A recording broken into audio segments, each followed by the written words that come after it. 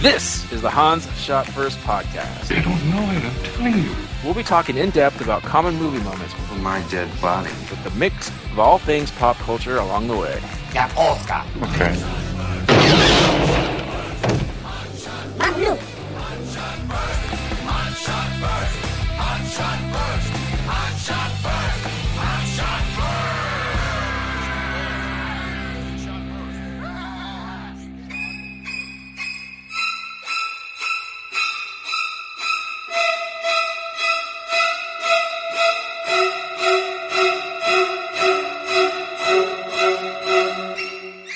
Welcome everyone to Hans Shot First. I'm Jeff, joined as usual by Scott and Alex. Say hello. Hello. Hey. Today we're talking about Psycho, the original, 1960, directed by Alfred Hitchcock. It's about time that loser made a good movie. Yeah, it's a little known director. Writers has here is Joseph Stefano, screenplay by, based on the novel by Robert Bloch, starring Anthony Perkins, Janet Leigh, Vera Miles, and others, I'm assuming. All right, so I'm old, but I'm not that old, so I did not see this in the movie theater when it came out. Nor were you born.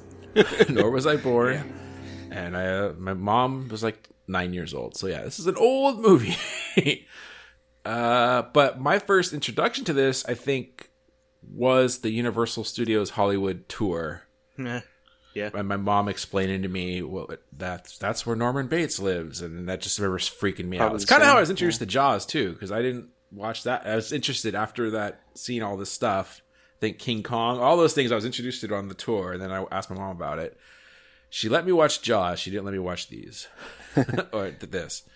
But then years later, I caught it on TV. It wasn't even TV. No, I think it was a Netflix, red envelope deliver when I finally saw it for the first time. One of those Criterion things. Yeah. And I really liked it. And I did not have it spoiled. Like, I knew Norman Bates was the bad guy, but I didn't know to what extent. And, I thought there was, I wasn't going to do a spoiler alert, by the way, how everything plays out. So after all those years, I was still surprised at the ending. So, and once I watched it, I really enjoyed it. And, yeah, that's my history with it. Scott? The Universal Tour, it's an amazing set piece. And then, in Southern California for Halloween, a lot of the local amusement parks will do these Halloween nights where they have these big elaborate mazes and productions for different Halloween properties or just general Halloween monsters and things like that. Way back when it was just not Scary Farm, before the other parks started doing that, they did have a Norman Bates maze that I remember going through. And I think that was my first introduction to the whole thing. I think at some point, again, huge spoilers, the mother comes running out with the knife and stuff. And it was cool. And then after that, I think I might have actually seen this in a film class, besides seeing bits and pieces on TV. So it's kind of all over the place with this one. Yeah, I would assume this would be one of those film school classes, film school movies. As I was watching reviews on it, and they talk about how masterful it is and all this other stuff. And yeah, the writing's super tight. We'll talk about that later. All right, and Alex. This is the first time I've seen this version. Unfortunately, I didn't know any better, and I saw the remake in the 90s in the theater with, what's his face in the VIG? Vince Vaughn. And yeah, even though I had never seen the original, I knew it was like a poor imitation. And even before I saw the remake, The Simpsons has parodied this so much. Everything's parodied, Psycho so much that I kind of already knew what happened. So, but I gotta say, watching the original it still gave me a shock. It still surprised me. Yeah. I still felt like, really, really creeped out. That's good to hear. After watching it. Yeah, it holds up. Yeah, sorry, real quick. The remake, is that the one where they shot the exact same scene? I was just about to say, it's not that it was a bad remake. It didn't add anything. It was It was so bright. Like there was nothing. They tried to get. Did you guys see it? Yeah, I haven't. Okay. Oh, they tried to get artsy with it when and this was actually a shot that I liked.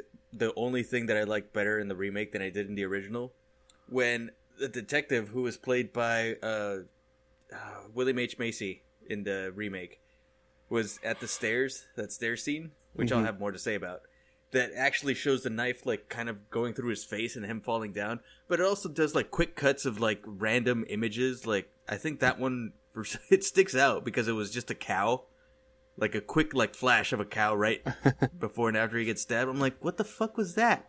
And it kind of took the wind out of the whole scene. But that shot, because it was modern special effects of the knife like slashing through his face, that was cool. Well, I think in the remake, I want to say he gets his throat slit.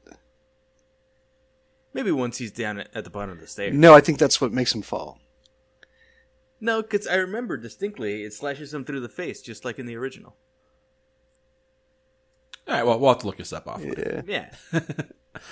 All right, cool. And then one last thing, back to Universal. I did, as I mentioned a couple podcasts ago, go to the Halloween Horror Nights, and we got to walk right up onto the steps and of the house, and you could take a photo op with the actor playing Norman Bates, and that was really cool, just being on that thing. Now, I think it's not from this movie, it's from like Psycho 3, what they have now, the Bates Motel and that, but it's still cool, right? It's still history and all that stuff, so that was just really cool. And it's all lit up perfectly, so it's like, so good.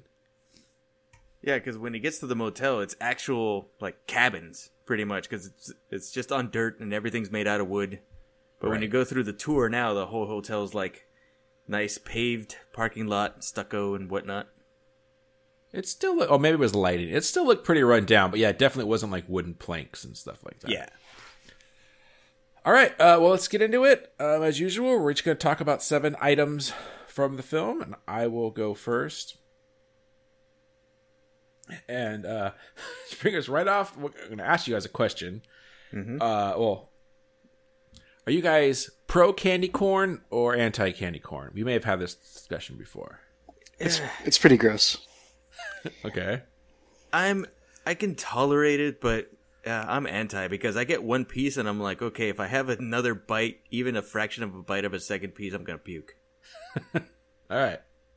So I don't know if you noticed that one scene when the detective comes up, Norman Bates is just sitting outside eating candy corn out of a bag, and I think that just gives away the whole movie. That's it? Yeah. It's candy corn? He's eating, it says candy corn in a little pouch that he's eating. Oh, I didn't know. I just heard him say, I want some candy. I didn't really pay attention. You see him, he's eating it throughout the entire movie. Yeah, so that just shows you he's a psycho. Something wrong with that boy. Eat candy corn like that. Something's wrong with that boy's Abdullah Oblongata. I do like candy corn, but I guess I'm kind of like Alex, but I can tolerate a few pieces. It's more than one, but like less than 5. I like it, but in very small doses. But I just saw him, especially that one scene where he's just sitting out in front of the office, and the detective shows up, and he's just eating candy out of that thing, and I just stuck in my mind. I was like, they're telegraphing this thing a mile away. Only a psycho eats that much candy corn. True. So that's my number 7. Scott.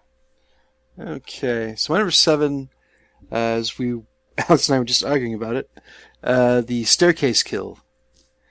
Jeez, that's your number 7? Well, there's a lot of good shit to talk about in this movie. Yeah, that's true.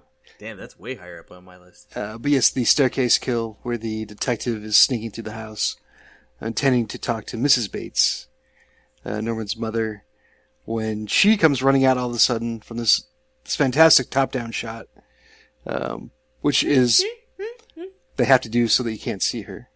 Then he gets the stabbed, sliced across the face or whatever it was, and then they do this really cool shot where he's like sliding down the stairs. It's a very interesting way to show it. And then he lands at the bottom and gets stabbed, but that whole shot was very innovative. There's only a few times in the movie where they shoot at really weird angles, like the Dutch angles.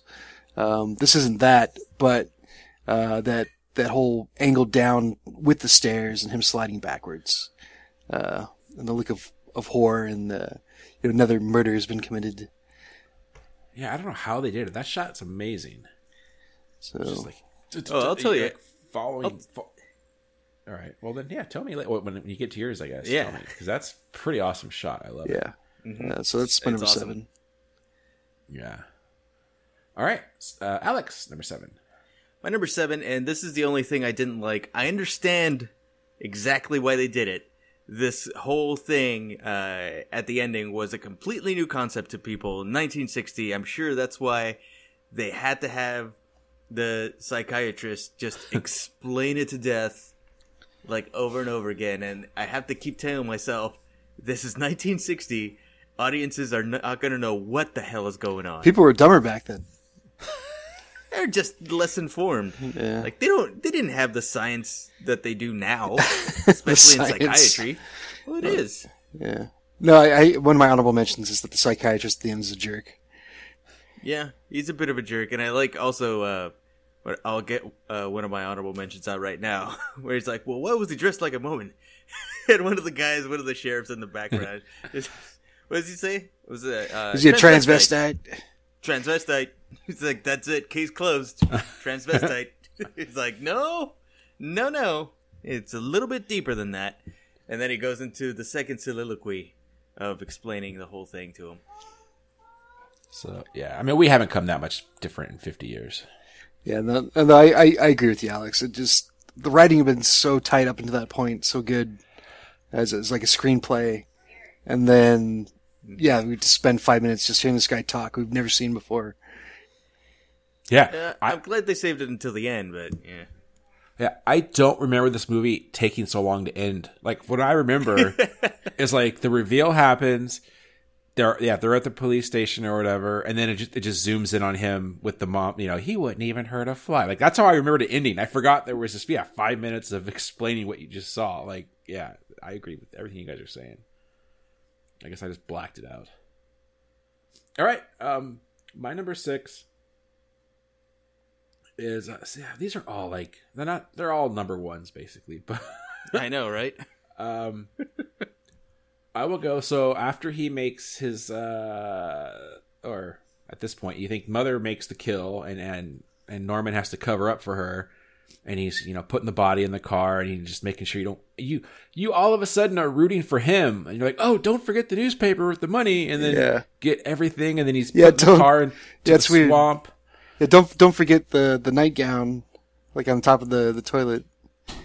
Yeah, and just everything. All of a sudden, you're like, why are you rooting for this guy? You're just covering up senseless murder. Like, I know you don't know it's him at that time, but still, you're just like, what the?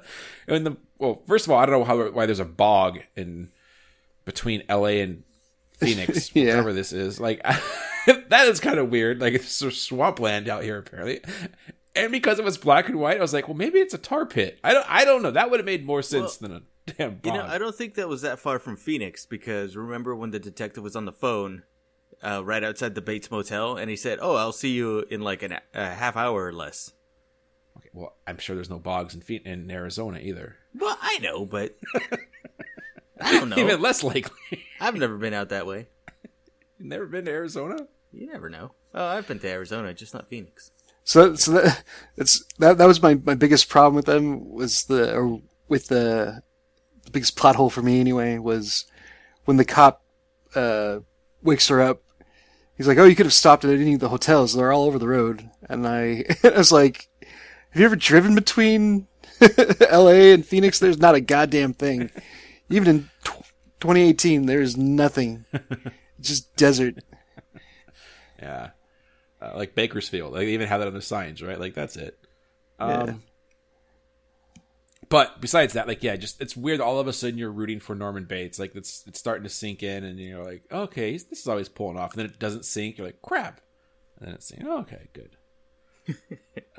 So I just thought that was cool. Just all of a sudden, you're cheering for the murderer or son of a murderer / murderer.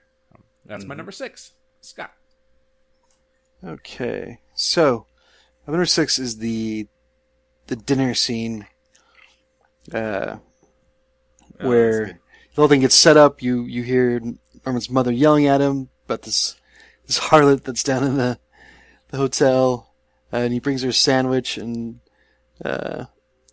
he just takes her into the creepy parlor, which, foreshadowing with all the stuffing and taxidermy and stuff. And then just some of the lines during that scene are so creepy. Some of these are like classic lines. You eat like a bird. And, which is a falsity. Yeah. Did a little Jeff Goldblum there. Yeah. A boy's best friend is his mother. Yeah. That line. Ugh. And then he goes from just kind of shy and hokey to intense. And this is one of those scenes with the Dutch angle looking up at him, when she mentions putting, his mother into a home. Yeah. And he gets, even more creepy. So yeah, that whole scene, just him just being weird the whole time. Yeah. It's so good.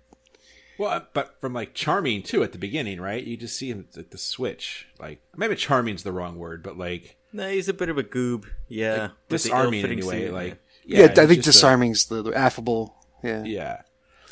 And then you just that thing flips on. You're like, ooh, psycho. Yeah, psycho. All right, Alex, number 6. My number 6 is that this movie kept the suspense kind of tight between like, the build up and the payoff. They didn't movies, a lot of movies these days, they just draw out the suspense, or at least they try to, and it doesn't work. Or they draw it out for so long that it's like, okay, when is this shit gonna actually happen? But this one, it's like, oh my gosh, what's gonna happen? It's like, oh shit, it's happening. It's like, it was pretty quick. So I appreciated that. It was very tight. Yeah, I mean, I have a little more to add to that, but yeah, I agree that like it's what you think. If you have no idea what this movie's about, whatever you think it is at the beginning is not what it is at the end, right? She's stealing money at the beginning, right? And then next thing you know, you're at a titty bar with vampires. It's something like that. Uh-huh. All right, my number 5. Is kind of just going on what Scott just said. I think Anthony Perkins in this role was just awesome.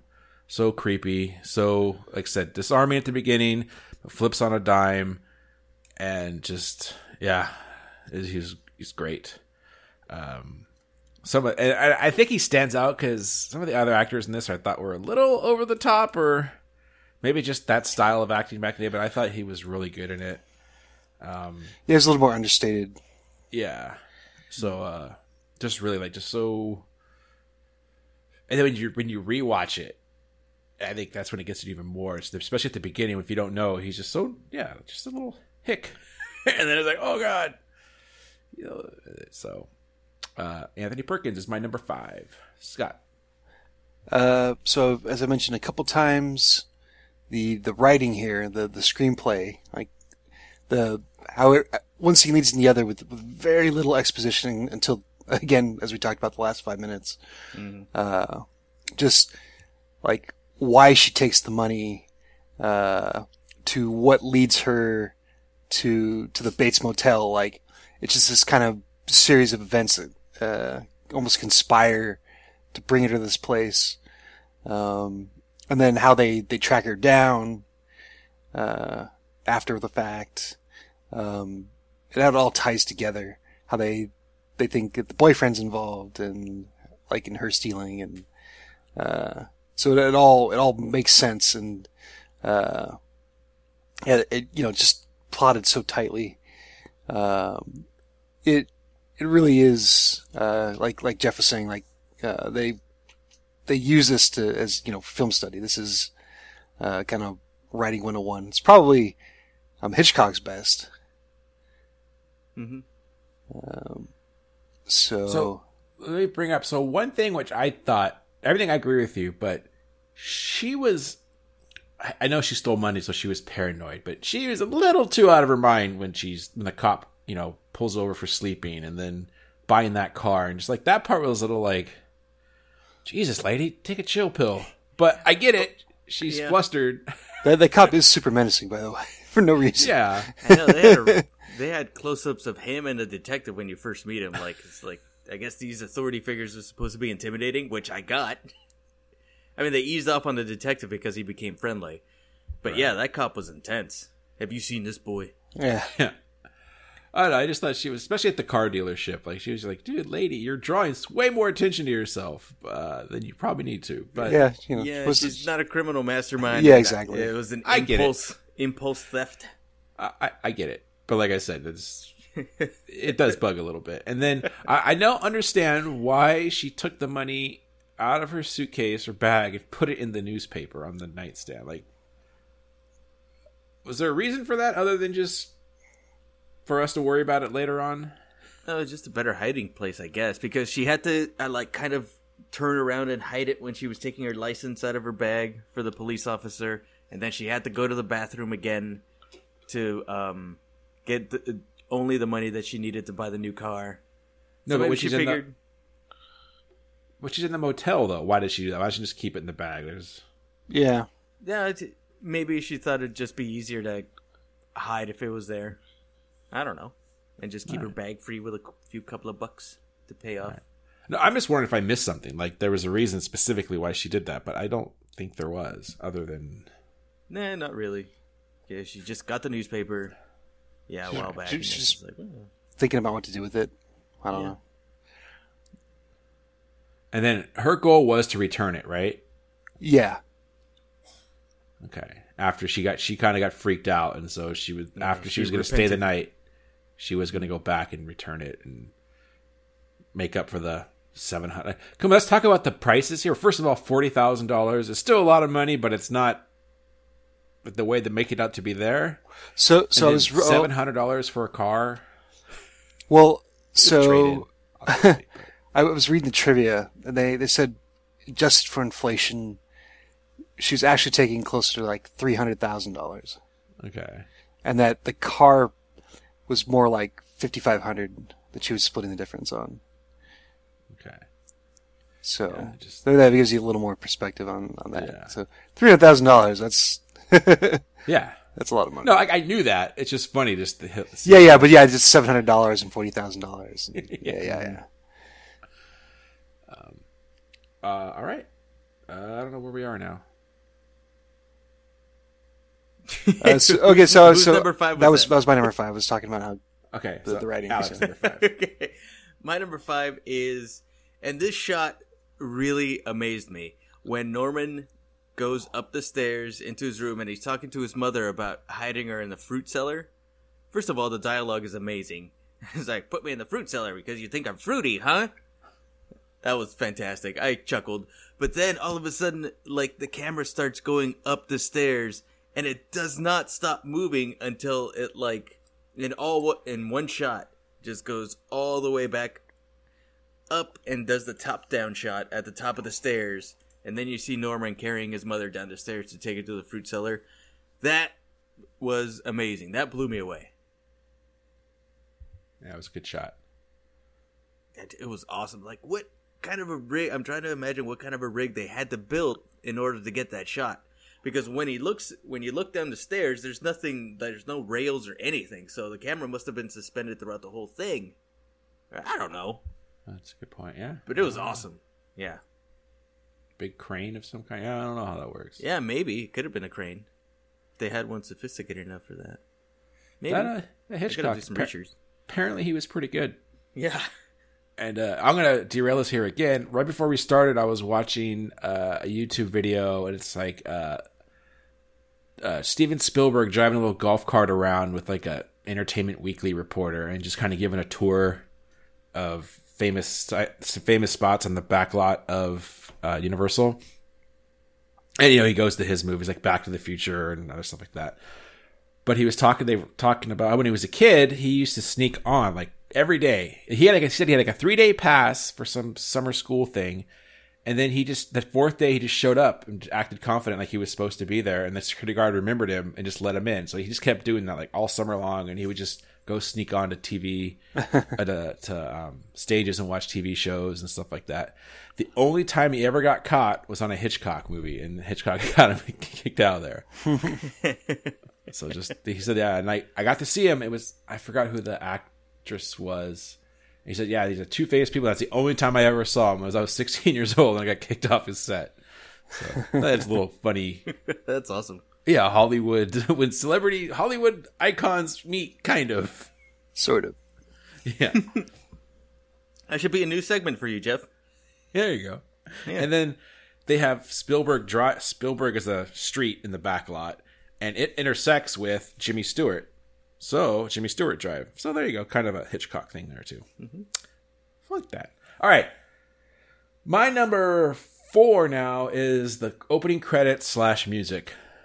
I really, really dug it. I forgot about that. I remember the music, obviously, but just the cool... And this is 1960, so I don't know how easy it was to do stuff like that, right? I mean, this is 17 years before Star Wars. I don't know how good graphics were, but it was really cool. The music... All that stuff must have been, just hand animated. They had to be. Yeah, exactly. I guess that's it, yeah. I just thought it was just really cool. It just sets the mood a lot. And then I won't cover the music elsewhere, but just obviously the score on this. Not only the infamous, violin strikes during the shower scene and other stuff, but just the entire score was really, really good. So that is my number 4. Alex. Or Scott, sorry. Number 4 is the very final scene shot. Oh man, something your number 4? Wait for the rest of mine. Judgy McJudgerson. I know, jeez. No, because I have it higher now. Yeah, so I'll keep it brief, and you can talk more about Alex. But just Thank you. Him with the internal monologue. Now that he's fully the mother, and the whole "I won't even swat that fly." They're probably watching me now. Yeah, I hope they are. Yeah.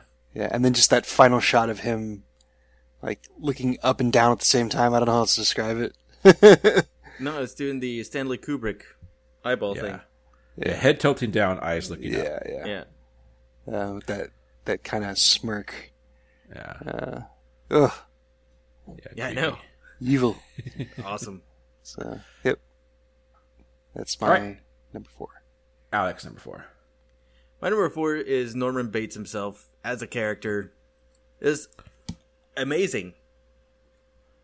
He was brought to life brilliantly. Yeah, he starts out like, a goober and everything, and the clothes kind of don't fit him, so he's all friendly, and step into my creepy parlor. Why not? I mean, look at me, So that's how he lures his victims in, and then when she's like undressing to get ready to go into the shower, and he takes the painting off the wall.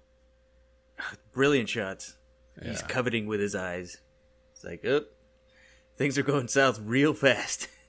Yep. And then later you see him, and he actually looks a lot more menacing when he changes into like that tight-fitting, a bit of a turtleneck type of thing that he's got going. He looks a lot more dangerous than that. But then he keeps going back and forth between that, kind of like his goofy, oversized coat to that dangerous-looking turtleneck. So yeah, everything about his character is amazing. Yeah. Agreed. All right. My number 3 is the reveal. The final scenes when the sister is walking through the house and she goes down into the fruit cellar and she's fruity. And turns around the chair. You see Mother, and it's Mother's rotting corpse. And I do like how it like turns around, it's silent, and then the music plays and it shakes for some reason. Like, whatever, that's old school cinema. Mm-hmm. Yeah. But just so cool. And then Norman comes in right after that, dressed up in Mother's clothes and the look on his face. And I like how it's old school. The boyfriend comes in and holding, it's just posing for the audience, like shaking, and he has to make sure the wig falls off so everyone sees that it really is Norman. Yeah. Just holding his hand with the knife for like fucking 10 hours. It felt like just shaking and making sure that everyone sees what's going on. But it's so good. Like I said, I didn't see that. I mean, I probably saw this 15 years ago by now, or 10. But I still did not know the ending, so I was definitely shocked when that happened for me. So Yeah. that's my number 3. Alex. Scott. God damn it. One note on that scene. So Hitchcock was not good at shooting action. Like, at least action as we think of it. Fights and things like that. Or airplanes shooting down at people. Yeah. Not one of his strengths. Anyway, so number 3 is, and I'm gonna wait for Alex to say that it should be higher, but the shower scene. What? That should be higher. No, that's my number 3. Go on, you Scott. Yeah. So yeah, the scene that probably gets more play references than anything else from this movie for the last almost 70 years, or my math's off, 60 years. Sorry. It's classic. The whole letting your imagination do the work, in part because they can actually show her getting stabbed. Like this was the 60s, right? But it's still incredibly effective. Starting with the whole when you see the figure step up to the curtain, silently. That's so fucked up. Yeah. Like that's terrifying. I mean, I try to put my mindset on what it would be like seeing this in the movie theaters in 1960, and it's like, okay, she's just taking a shower and they're just showing her head and there's all this empty space over here. And it's like the shot feels a little bit odd. I mean, we've seen it a million times before, but to somebody just seeing it for the first time, it's like, okay, this is a little weird. And then you slowly see, Bates's mother, like the door opening slowly. It's like, oh shit. It's like, oh my gosh. Ugh. Even just watching it just yesterday, just waiting for it to happen, I was cringing. Like I don't know, like worse back then, but it's still fucking brutal now. I guess it's just that, and it's the vulnerability, right, of just knowing I'm taking a shower and just the chocolate syrup is very effective with the black and the white, obviously, and then just in her final throes when she grabs onto the curtain. It's hard to watch. This is, again, incredibly effective. And then of course, the first time you hear the screeching violins as well, which also just push that scene from something that was probably great to begin with to an all-time iconic scene. Yeah. Mm-hmm.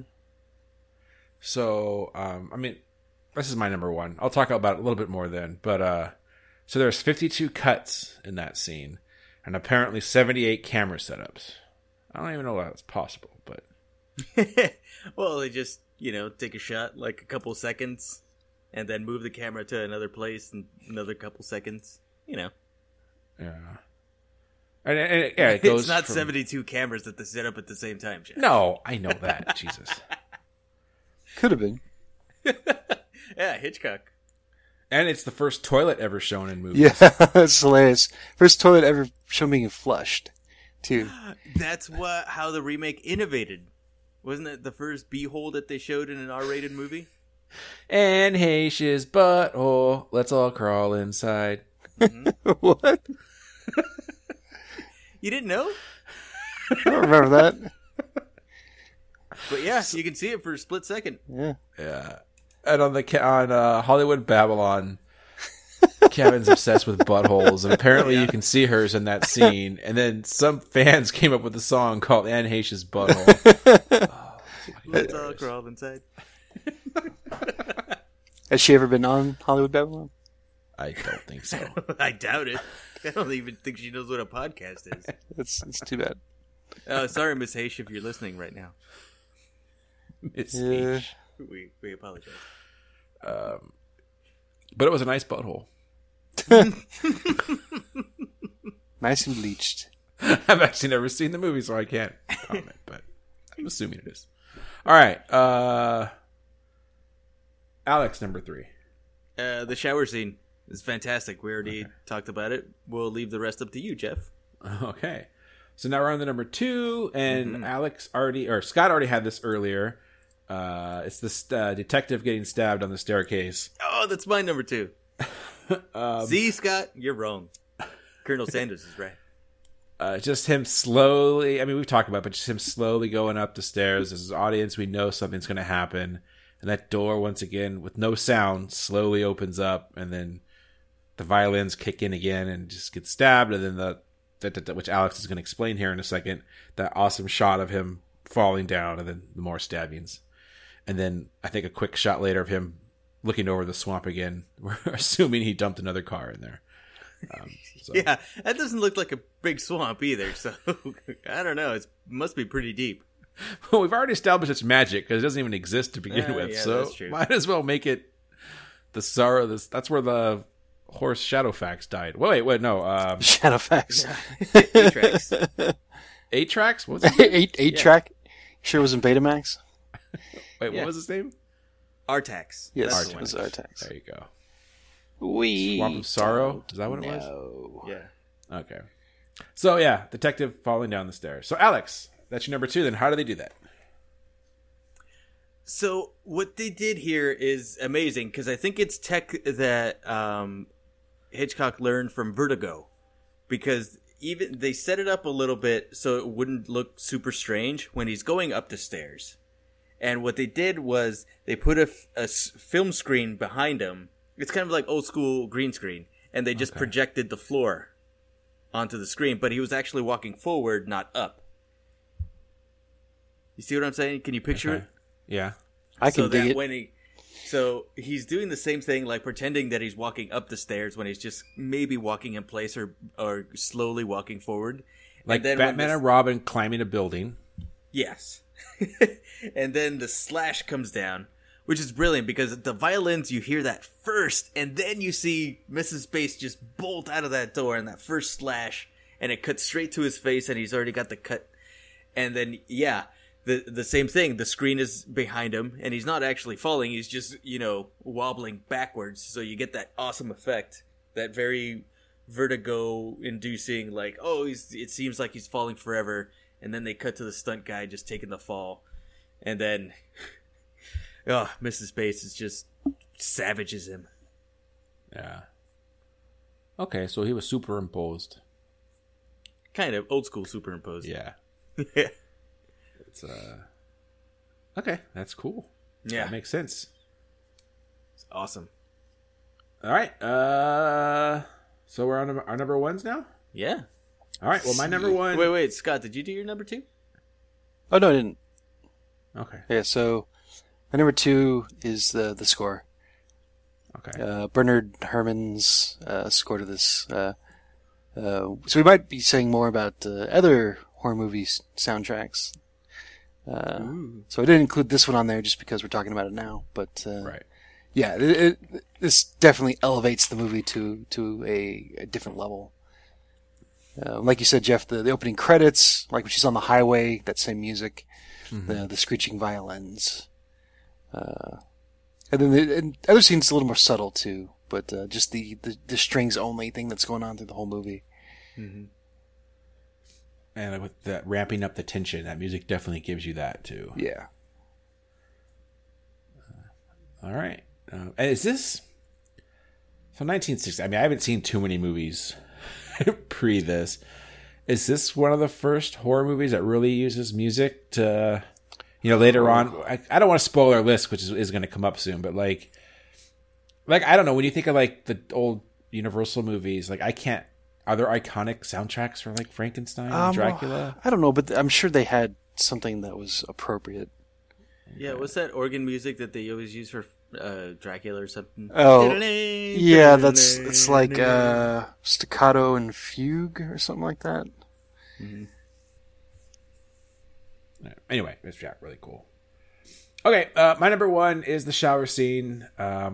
We've already talked about most of it, but just for me, it is that the door opening up and just the silhouette, and it comes in, but it doesn't like wait. It just kind of happens. Yeah, like horror movies nowadays would kind of amp that up a little bit more, just take longer and longer. This just kind of happens, and then all the edits. But then also when she's finally lumped over and the camera like focusing in on her eye and pulling out, spinning while it's pulling out, and then seeing the aftermath. Oh, it's so good. Brutal. And I think that is her just late. She had to stay there for that shot and try not to blink and just stare in the same direction. It's like, oh my gosh, that was tough. And that position too, where she's half in the tub, half out, face on the floor. Like, yeah, that can't be comfortable. It's probably more comfortable than the super pointy bras she had to wear. Yeah. And just to say, like, this is the movie where the protagonist, or you think the protagonist, dies a third of the way into the movie. Like, later on you see that in Scream when, well, you think it's Drew Barrymore if you don't know better. Like, but she dies early on. This goes at least long enough for like this. She has to be the main character, and she's stealing money from her boss, and she's gonna go away with her boyfriend, and stuff. She's killed. So what the fuck? Just everything about it. So cool. There's no wonder why it's one of the most famous scenes in not only horror movie history. I would just say cinema history. Yeah, cinema history. Yeah. So that's my number one. Scott. Okay, so we've already pretty much covered this, but Anthony Perkins as Norman Bates here. An all-time. It's tough to even call him like a villain, really, even though that's exactly what he is. Just such a unique character in the horror genre. At least originally. I mean, now I'm sure there's been all kinds of clones. But yeah, he again gives a very wide-ranging performance here as Norman, and he really, as Ox said, brings it to life, the character to life. That's my number one. All right, Alex, number one. My number one is the ending monologue, which is perfect. He's sitting there. He's got his blanket because he was a little bit too cold. Or I should say she, Mrs. Bates. They're saying like, "Oh yeah, I had to, dastardly or the boy wanted to turn me in, his own mother, rationalizing why he was turning on his son. That was just brilliant. And then I wouldn't hurt a fly. And the very awesome thing about this scene is that right when it's fading out into them dredging the swamp, Mrs. Bates's face starts fading out, and then you can see the skull of Mrs. Bates. Like for a split second while he's fading out, that fades in a little bit, but then both of them together then fade out into them pulling the car out of the swamp. Yeah, I saw that too. It's cool. Jeebus, that gave me the creeps. Oh, it's awesome. Hey, okay. Is that it made up for the psychiatrist BS before that. So, yeah. I think that's why I said, I think I just totally, because that psychiatrist was so boring. I just, in my mind, it's the scene where he wrestles the knife out of his hand, and then it's just to that part you're talking about. The other stuff never happened to me. Like, I totally forgot about it. Because both those scenes were so good, and the one in the middle is like, Yeah. So, I forgot to bring this up. His mother, on that, I think it's when the sister is investigating the room, and there's the imprint of her body. Yeah, that's one of my honorable mentions. Yeah. Ew. Like, is that just like old school, like feather beds? Like, how is that possible? What is that? I think so. She's been laying there forever. Yeah, but she's still. I mean, she's probably weighed 120 pounds, like or something, like right? Like I don't less than that. Like, I don't know. It just seemed weird to me that was an imprint like that. Like it was deep too. It wasn't like just in the blankets. It was like whatever it was. It creeped me out, and I wondered if that could happen in today's mattresses, or if that was just something from old school mattresses, or if it was never even possible. Well, you know how, dads always have that one couch and they has a nice ass groove that they work in for years. It's kind of like that. Yeah, okay. All right, honorable mentions? Let's see. Transvestite. Yeah. That guy. Just to talk a little bit about the censorship that had go on in this movie, because it was still the 60s. So already mentioned that this is the first time they could show a toilet, and that had to be for a very special reason. They couldn't just show the toilet being flushed. And that kind of ties into like another character beat for Norman when he takes her to the room and he points out the bathroom, but he can't say the word bathroom. Like, that's not censorship, that's just his character. Like, it's too, it's too salacious. Okay. Yeah, it's too scandalous, yeah. Yeah, oh, I do remember that. That's the, Yeah, so that was a nice little touch. But there's that, I guess before she was gonna get in the shower, they actually show her kind of starting to unhook her bra. They got edited out for American audiences anyway. Boo. Yeah. Yeah, so just a couple things about that. But mostly the toilet. That cracks me up. They can show it's like how big of a deal Blazing Saddles was for the whole fart scene. Yeah. Yeah. Like, that was very controversial. Now they have that shit in, like, Disney movies. And, speaking of Disney, I was going through the trivia, and apparently Hitchcock was banned from filming on any of the Disney properties because, quote, that, well, paraphrasing now, but that filth that he made Psycho, he was an evil man for making that movie, so Disney wanted nothing to do with him. Oh, yeah. Disney was squeaky clean. Yeah. Their racist crows and their boners and their castles. Come on. Yeah. Psycho. Just a couple pieces of trivia also. Most people know this, but in case you don't, Janet Leigh is the mother of Jamie Lee Curtis. Yeah, but I was just waiting for you guys if you guys knew. Okay. Oh. Jamie Lee Curtis. So the Scream Queen's mother was the original Scream Queen. And no one would finance this movie for Hitchcock, so he did it himself for like $800,000. And it's one of the reasons it's kind of cheap compared to like his other movies before this. Like we already did North by Northwest and Vertigo were like millions of dollars. And why there's rumors on why it's black and white, because at this point color films are already a thing. Yeah. One rumor is the cover the blood to hide that. The other reason was it was cheaper. They kind of, from what I heard, no one knows exactly why, but those are the two rumors, that it's money and blood hiding. Yeah, it could have been both. So to add to that, Jeff, he basically pulled a George Lucas way before George Lucas did.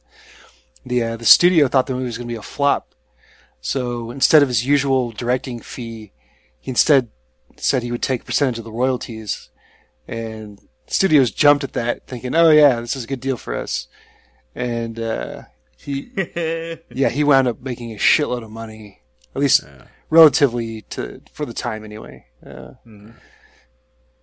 Did you guys spot his cameo? Yes. I did not. Yeah, early on, he's standing outside one of the windows. Yeah, when she goes into the office for the first time, he's standing outside the window. Oh, okay. And there's another cool thing if you look it up, which I had seen in the past. I had maybe seen that a long time ago with my parents, where he's kind of doing a little, I guess it's to promote the movie. And so he's walking through the set and he's telling the story of the movie, basically, but without giving the hints. Like, he goes to the staircase, and this is where the detective had he met the end and tumbled down the stairs. And this is where, and he goes into the parlor, and there's the painting with the hole behind it. And he's like, "Oh, something's wrong with that painting." And he just like walks away. It's just creepy, but it's cool because it's him. And you know how he was the biggest, like, imagine him nowadays with all this shit. Like, I just love old school nerds, I guess. He loved movies. It's so cool. And him just doing behind the scenes videos, like DVD extras before anyone knew what the fuck home video was. Yep. Love that. All right, we're going to get into our list, but before we do that, beer break.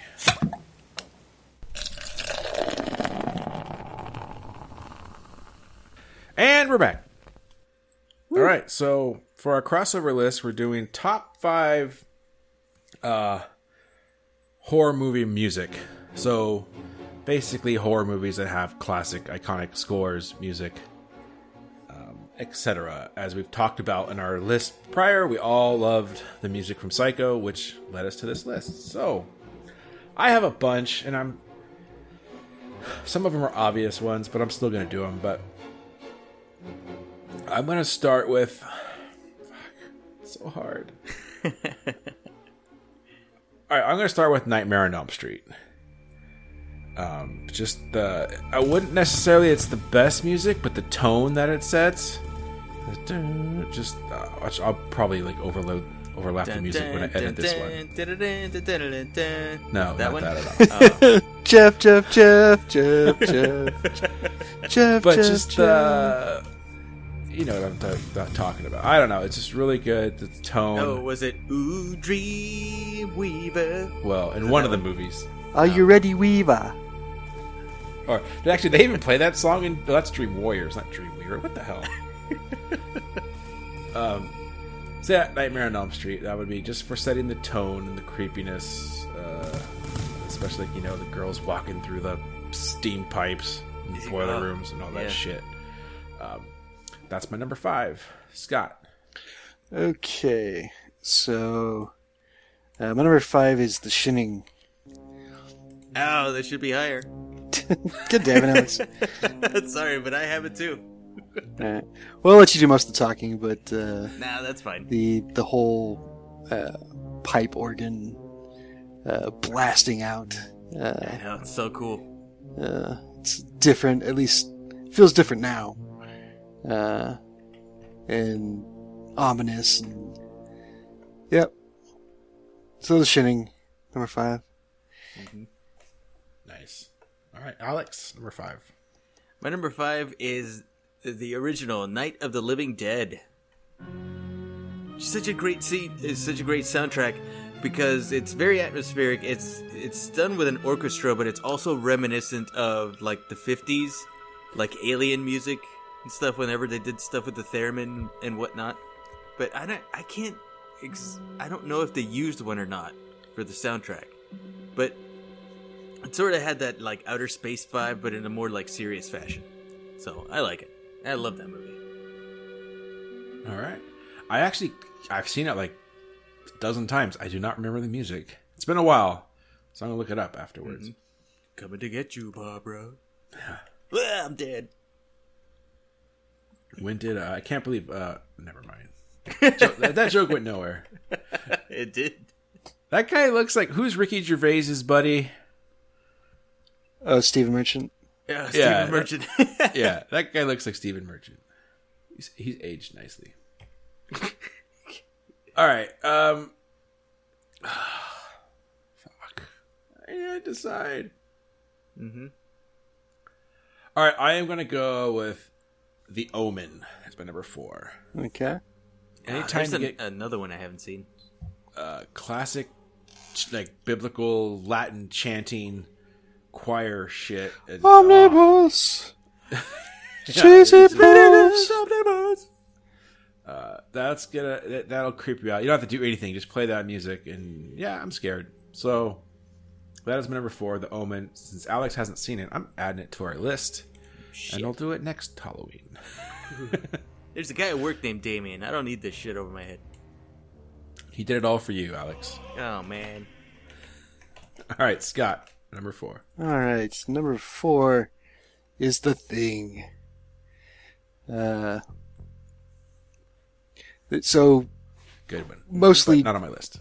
Just the opening, just that kind of slow drum beat. It's super ominous, and then it builds into the complex, and that's basically all you need to know. Yep. Just this. I don't know if this one was made by John Carpenter or not. I should look that up. But yeah, The Thing. Yeah, it was. No, well, the John Carpenter's music. The Thing. Oh, the music. I see. Oh yeah, that's what we're talking about. yes, Nice. because he does a lot of his own soundtrack, whatever Yeah. you want to call it. Yeah, I Big don't think trouble. he does on that movie, Okay, In the chain. but I'm not sure. got big Alright. trouble. Alex, number 4. My number 4, and I'm cheating a little bit because this movie is not a horror movie at all, but this segment kind of is, and it freaked me out as a kid, like, a lot. And I'm going to say Night on Bald Mountain from Fantasia. Okay. That's definitely a horror segment. I'd give Yeah, that. I know. Whoa. Like, I was not prepared for that at all the first time I saw it. It really messed me up. How did your boys react when you made them watch it? They kind of covered their eyes and left the room. They were scared. Like, oh, this is too scary, so I fast forwarded. And then it was dancing hippopotami. Mm-hmm. Bum, bum, bum, bum, bum, bum, bum, bum. Yeah. Hey, so the music from the thing is Mary Cohn. Ooh, that makes sense. Ooh, Maricon? Yeah, Ennio Morricone.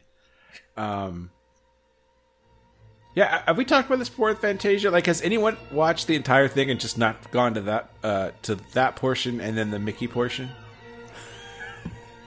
It's right there, yeah, the Nine. I watched the whole thing. Yeah, Nine of Bald Mountain, and then Sorcerer's Apprentice. Yeah. Yeah, those are the only two worth watching. The rest is crap. What? No way. Yeah, sorry. No, the mushrooms dancing and everything, that's awesome. Then the alligators and the hippos? Oh, God. Plus all the Pegasus and the satyrs dancing around, that was awesome. Ugh. Yeah. No, thanks. The Pegasi. Black Pegasus. Yeah, it worked in Blazing Saddles, didn't it? All right. My number 3. I can't believe I'm putting it this low, but because it's a horror movie, I don't care what anyone says, but it's more than that. I'm going to go with Jaws. Oh, that should be higher. It should be, but because it's not pure horror, I'm not making it. That's why I'm not putting it as high. Oh. But obviously, come on, just the whole. It's John Williams. It's everything. That movie is nothing without that. Maybe I should make this number 2, but I'm not. All right. Anyway, the movie's nothing without it. No, I shouldn't say that, but it definitely makes it scarier, and that's the good thing of a horror movie score. And since it sounds like you guys might have it a little higher, I will stop talking. Scott, number 3. Number 3 is The Exorcist. Ah, me too. Alex's Should be higher. Alex's favorite movie. Oh, yeah. Yeah. I watch it every week. And then I go to church. You actually watch it with a set of No. binoculars from your church. Well, yeah. That's the only way to stay safe. Yeah. Completely safe. All 12. So you got one hand on binoculars and one hand just doing Hail Marys all the time. Hail Mary, full of grace. So, yeah, this is maybe the first kind of real electronic one on my list. But it actually sounds a lot like. Well, it doesn't sound a lot like, but it does have. It's somewhat similar in a way to my number 2 coming up here. But yeah, Exorcist. H2O. The music. I mean, you just hear the music and you know. It's the sign of a good score, and when you actually watch the movie, it definitely fits. Tubular Bells. Yeah. That's the one. Yep. All right. Alex, number 3. Also The Exorcist. And the less we talk about this movie, the better. El Diablo. Dios mío. Hey, remember that scene when her head spins around? Hey, Ugh, yeah. Alex, have you even seen it? Yes, I have. Yes, I have. I don't believe you. She spews out, and then he looks into her eyes. Get out of that girl. Come into me. And then he jumps out the window and kills himself. Yeah, I know. You Spoiler haven't seen alert. it. Yeah, you just heard. You read it on Reddit. I've seen it. All right. I can't unsee it, Jeff. All right. My number 2 is The Exorcist. That music is frightening. I may want to switch with Jaws because I think this movie would be frightening without the music. Still, Hell it yeah. definitely adds to it. But regardless, it's still it's pure horror. I mean, it doesn't get much horror than Exorcist, so that's why they have it a little higher. Just a little higher. Just one fun fact to add: we had a cabin trip years ago, and my playlist was mostly just regular rock, but I had some Halloween songs on it because it was basically a Halloween playlist. And Eric woke up because we all fell asleep. Eric woke up to the Tubular Bells song playing, and he freaked out. He started yelling, "God damn it, Jeff, turn this shit off!" You should have been like, "But I didn't put it on there." You should just saying, "Oh, it's only Bruce." And it was like the fire. We got a fireplace, and it was like all like dimming. It was pretty creepy. So yeah. Anyway, Tubular Bells, Exorcist is my number 2. Scott. Okay. I know what it's going to be. Yeah, I kind of hinted at it, but number 2 is Halloween. This is Halloween, Halloween, Halloween. What is this? What is this? Yeah. This one was done Scared the by. hell out of me. This one was done by John Carpenter. So yeah, what can we say? Just as iconic as like everything else on my list, pretty much. But I don't know. Just a little bit more. The music for this one gets a little more time to breathe, I guess. I don't know. When you're watching the movie, I don't know how to really rationalize my having it number 2 and higher than other things. But there we go, Halloween. Nice. All right. Alex, number 2. My number 2 is The Shining. Such a great score. Oh, it should be higher. But it should. It's number 2. Can't get higher than that. I like how Scott like summoned Jeremy right there. Oh, she'll be higher. Oh, she'll be higher. But yeah, it's fantastic. Hi, Jeremy, if you're listening. Very, very slow, drone, bombastic. Just to whatchamacallit? It's a metaphor for what, like, all the boring droning stuff that's going on, but there's also something off. Like, Jack is always bored and everything in the thing. And so the soundtrack is a little bit boring also because it's just the same note over and over again. And I don't know how to explain it. I am getting buzzed. It's good. Shining, I thought about getting ready for Thursday, huh? List. Oh, yeah. So Shining's good. Did not make my list, but it's definitely creepy. I just watched this the other day. Oh, so good. Darling, light of my life. Give me the bet, Marge. Give me the bet. I'm not gonna hurt you. Gonna bash your... All right. My number 1 is Halloween. To me, it's... I mean, my top 3 are all right there, but this just puts it over. This is a true horror movie. The song is just awesome. Once again, I was at the Halloween Haunt the other day, and we were standing in line. We got there. They let us in like 15 minutes before the maze is actually open. So we're just standing in line. And believe it or not, the queue is in the Waterworld stunt show area. First of all, why the fuck is a Waterworld stunt show still around? That wasn't even a hit when it came out in 1992. Well, they spent too much money on it, so they had to recoup their losses somehow. Jesus Christ. Like, how is that thing still around? Does anyone under the age of 30 know what Waterworld is, or why the hell is it still around? Oh, when we went to Universal Studios earlier this year, I was like, we should go see Waterworld. No, we're gonna go to Hogwarts instead. It's like, okay, that's fine. Yeah, that makes way more sense. I don't know. I think you're missing out. Hogwarts. But anyway, just sitting in line, like, I mean, it wasn't themed out there. It was the set for Waterworld, but they were just kept playing the Halloween soundtrack, and it was getting me psyched and spooked at the same time. That's so good. It's just so simple. Same thing with the Jaws one. It's just simple. I mean, I heard it's simple. I don't really know how to play the music, but here it's very simple to do, but just it's effective, and I love it. So that's my number 1. Scott. Okay, so number 1 is something that Jeff doesn't even think is a horror movie, apparently. Well, people categorize it differently. And so. yeah, it's John Williams. It's Spielberg. It's as Spielberg called it, the Great White Turd. But Jaws. Yeah. So simple too. Even more simple than some of these other ones. At least the way it starts out with the dun dun. It's like it's 2 notes. 2 notes, yeah. Any asshole can play on the piano. I know this because I've done it. Mm-hmm. So, yep, Jaws. In a lot of ways, until you get to like toward the end of the movie, the villain is pretty much the music. Yeah. Yeah. Yep. Yeah, and the way they use it too, just to set up the shark is coming, and then if it's not there, you think you're kind of safe, but then they still trick you later on. Yeah, it's so good. All right, Alex, number 1. My number 1 is also Jaws. Because this sound personifies the villain as good as Psycho does with the violins. Because the violins simulate, like, they're just sharp stabbing motions, just like Mrs. Bates did. And with Jaws, it's kind of the same thing, where it's slowly, like, it starts off slow, and that's like the shark, like, slowly accelerating and stalking its prey.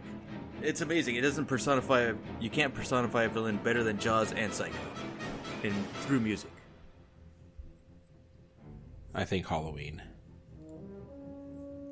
I know it doesn't personify the villain. I don't know, maybe you're right. The mood.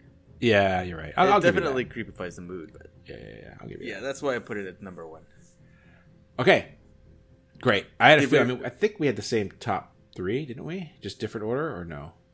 Anyway, if we were to drop Psycho into our list, where would you guys have it? Number 1. Really? Number 1? It'd be hard. I would have it number 1. It'd be hard not to have it at 1. Between that and Jaws, Yeah. be tough. I think I would have it. I don't know. Yeah, I don't know. It would break the top 3. I don't know. It's good. All right. Well, that wraps it up. Oh, wait, I have a couple honorable mentions. I had Rosemary's Baby and Signs, which I heard was. I don't know if you. I just watched this the other day too. The intro is very much based off of Psycho. Just the. I don't know if you remember this theme to Signs the last time you saw it, but in the logo, and then Deliverance with the banjos. Yeah.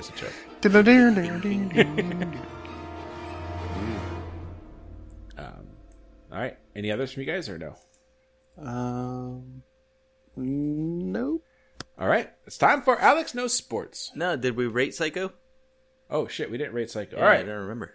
we didn't. All right, let's rate it as usual. We apparently as usual. Yeah. we rate it on a scale of 1 to 7. 1 being absolute garbage, 7 being perfection. This is hard. I'm gonna have to give it a 6. Only it's not a 7 for me, just because it does suffer a little bit from being older, and I'd rather watch some other movies in front of this. It's very hard, but for me, it's a 6, not a 7. Scott. Yeah. So, just to qualify our 1 through 7 here a little bit more, because I feel like it's warranted in this case. I was making excuses. Yes, I am. Right. That's exactly what I'm doing. That the larger part of these ratings is how much do you want to watch this again, like right now? Sure.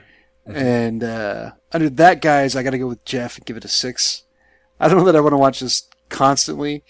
As a horror movie, though, it's in the conversation for the greatest horror movie of all time. So even I don't have the hang up that Jeff does about it, being before 1980, but. I wouldn't call it a hang up.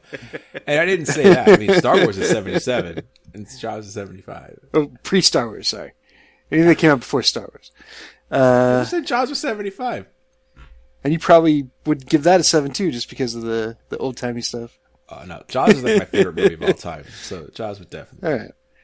But yes, under the guise of watching it constantly, I'd something to give it a 6. All right. Alex. Oh, you guys are both wrong, because this is a 7. Despite that boring scene in the end, the previous scene and the last monologue is so good that it eclipses that altogether and like nullifies it. So this is a number 7 for me, because I am going to watch this regularly from now on. It's such a good movie. It's creepy. I mean, I don't want to watch it right now. Or even maybe like next month I'll probably watch it again. But this is going to be part of my regular rotation now. It's so good. It's really fucking good. That's all I can say about it, man. Yeah, I don't think any of us are arguing with that. All right. Now it's time for Alex Knows Sports. I'm Alex, and I like sports. Sports ball? So you guys like sports? Sure. Occasionally. Do you guys like justice? It depends. Is it a league? No, it's not a Justice League. We're safe. Okay. But between the Bostonians and the Astros, they're playing one of the games, for the baseball. Okay. Mm-hmm. And apparently, Jose Altuve is trying to hit a home run. I'm gonna call bullshit on you here, Alex, real quick. What? You would know how that was pronounced. What, Altuve? I stand corrected. Yeah. Well He played. swings. The ball is headed out to the outfield. It's almost a home run. And Mookie Betts goes up to catch it, but he gets interfered with by the fans. Dikembe Mutombo's. Not Yeah. in my house. And so because the Astros fans, I guess, were trying to get the ball or help or both or whatever, he was ruled out. So the home run didn't count, and the Astros lost. In your face, Texas. You did this wrong again, Alex. Oh, what? Well, Was it Jose Altuve that was hitting the home run? no, you got that part right. Except okay. for the fans were just dumb. I don't think they were trying to help or hinder. They just saw a ball coming their way. They wanted to catch it. Either way, justice. Justice would have been if it had been the other way around. Because Boston. Or it was in the 90s, and it was David Justice hitting the ball. Ooh. And then it landed on Jose Canseco's head and bounced out. Got it, Jeff. Yeah. Mm-hmm. Yeah, I saw the play. I only saw it once. It was definitely less interference than the Jeffrey Mayer thing way back in the day, but I don't know. Whatever. I hate both those teams, so... Bafangu. Bafangu on you. Mm-hmm. It's time for Neum News. Yeah. It was, yeah. Okay, keeping this short. So there was a trailer that came out for The Kid Who Would Be King is the name of it. So this is another take. I haven't seen that trailer yet. It's another take on King Arthur, but the modern spin to it. And trailer actually looks pretty good. I mean, it's definitely geared more towards a younger audience. However, it is directed by Joe Cornish, who did Attack the Block. And if nobody's seen that, I highly recommend it. It was a fun little movie. It had it starred John Boyega. Hey. And the newest Doctor Who. She's in it as well. But yes, Attack the Block was a nice little horror movie or horror action. They kind of bent some genres there. So trailer for that looks pretty good. It was something a little different anyway. And other than that, the only other thing I really wanted to talk about was a game that came out on the Switch. I probably mentioned this already, but I feel like I need to mention it again. Undertale. Not Undertale. Oh, it should be. Is that out? I thought it was. Yeah, Okay. I've seen some. Okay, well, then that's worth mentioning too, that Undertale's out on the Switch. That's on my list of things to play. But no, it's just worth mentioning again that Towerfall. Undertale. Woo! I wish. A game called Towerfall, which initially was out on the Ouya, the Ouya. I don't know how to pronounce it. The Steam box thing. And then made its way to the PS4 back in 2013, 2014. And was released recently for the Switch, where the main part of the game was 4-player versus mode. On the Switch, they've added 2 more, so you can do 6 players. And it's madness, and it's a lot of fun. It's basically pixel art and basically shooting arrows at other people.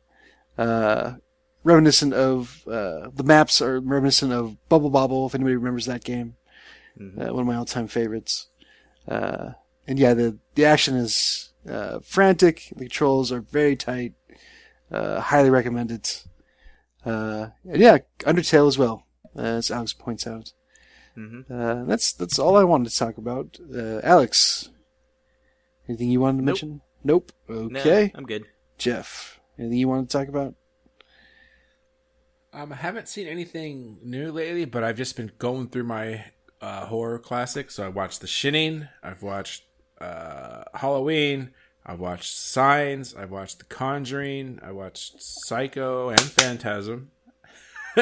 One more in there, so I'm having fun catching up. Which on one's all that. better, Psycho or Phantasm? Psycho slightly better. Oh, okay. They both start with a P. I do. They too. And as far as news, last week I talked about the Star Wars TV show. Rumor has it is that the guy from Narcos and Game of Thrones might be the lead character. What's his face? The guy gets his head popped. Yeah, I don't know the guy's real name, but is that the guy that was in Kingsman Part Dos? Did not see it, so can't say. Mark Strong? He's not Mark Strong. Although that would be amazing. So that's kind of cool because I like him as an actor. He nailed it on Game of Thrones, and he's really good in Narcos. If you haven't been watching that, so that's that news. And speaking of Game of Thrones I don't know. They canceled Iron Fist. Yay! But I'm the immortal Iron Fist. And Daredevil season 3 comes out like next week, I believe. So I haven't watched the last couple. I haven't seen Iron Fist or Luke Cage, and maybe there's other ones I haven't seen, but I will watch Daredevil. Yeah, I really enjoyed it. That's my favorite of the series so far, so I will be watching that. Yeah, I want to try to finish up Luke Cage. Iron Fist might be the first one that I actually quit on. And I'll definitely be watching Daredevil. I'm curious if they're going to shoot for another Defenders thing. Especially now that Iron Fist has gone the way of Iron Fist. I did hear that while they canceled the show, they're not necessarily canceling the character. Right, yeah. I've heard he's already has cameos in Luke Cage and stuff, so maybe, he'll just show up in Defenders and maybe Daredevil or something. I don't know. But, which seems fine. I mean, I don't know. It'd be fucking cool if they somehow tied in Infinity War into Defenders. They won't. They won't. That would be cool. Some people did. And I guess, I don't know if this has been confirmed or not, but what's his face? The director from the Guardians movies that got fired for tweets James Gunn. years ago. He's doing the well, I'll let you say it. Yeah, he's doing what is it? I forget now. The Sinister Six. No. Was it Suicide Squad? Suicide Squad. Suicide Squad. Yeah. Bad guys. Bad guy group. So that's good. I mean, I guess it's good. I don't know. That first movie was dog shit, so I don't know. Oh, speaking of dog shit in the DCEU, actually some positive news on that front, potentially. There's rumors that Gareth Evans, the guy that directed The Raid Redemption, is going to do... it might have been Suicide Squad, but maybe a Deathstroke movie. Okay. Seriously, DC, get a goddamn good Batman and Superman movie first, for fuck's sake. Nah, they need some time. Oh, fuck. They need some time to recover. Or Green Lantern, or any other, like, you have Wonder Woman, and I'm sure you're gonna fuck that next one up too, but you have Wonder Woman now. Wonder Woman! And that's it. I don't But know. If they did a good Green Lantern movie, I'd be on board with that. Yeah. We'll see how Aquaman, I'm cautiously pessimistic. Well said. It's James Wan, so I love the director, but it's still DC, so I don't know what's going to happen. The suits. Did you say James Wan? Yeah. Nice. All right, and with that, I think we're done. I think so. Yeah? Mm-hmm. All right. We have one more episode before Halloween, but if not, happy Halloween, everybody. Have fun, stay safe, check your candy. Yeah. And give out candy too. Don't be one of them families. Turn your damn porch lights on and hand out candy. Don't be like me. The good stuff. Don't just hand out candy corn. Yeah, don't hand out candy corn, you psychos. And then don't do those weird taffies that are wrapped in like generic orange wax. Come on. Saltwater taffy. And don't hand out wrapped pennies and toothpaste and stuff. Come on. It's gross. All right. Happy Halloween, everybody. Thanks for listening. Thanks for listening.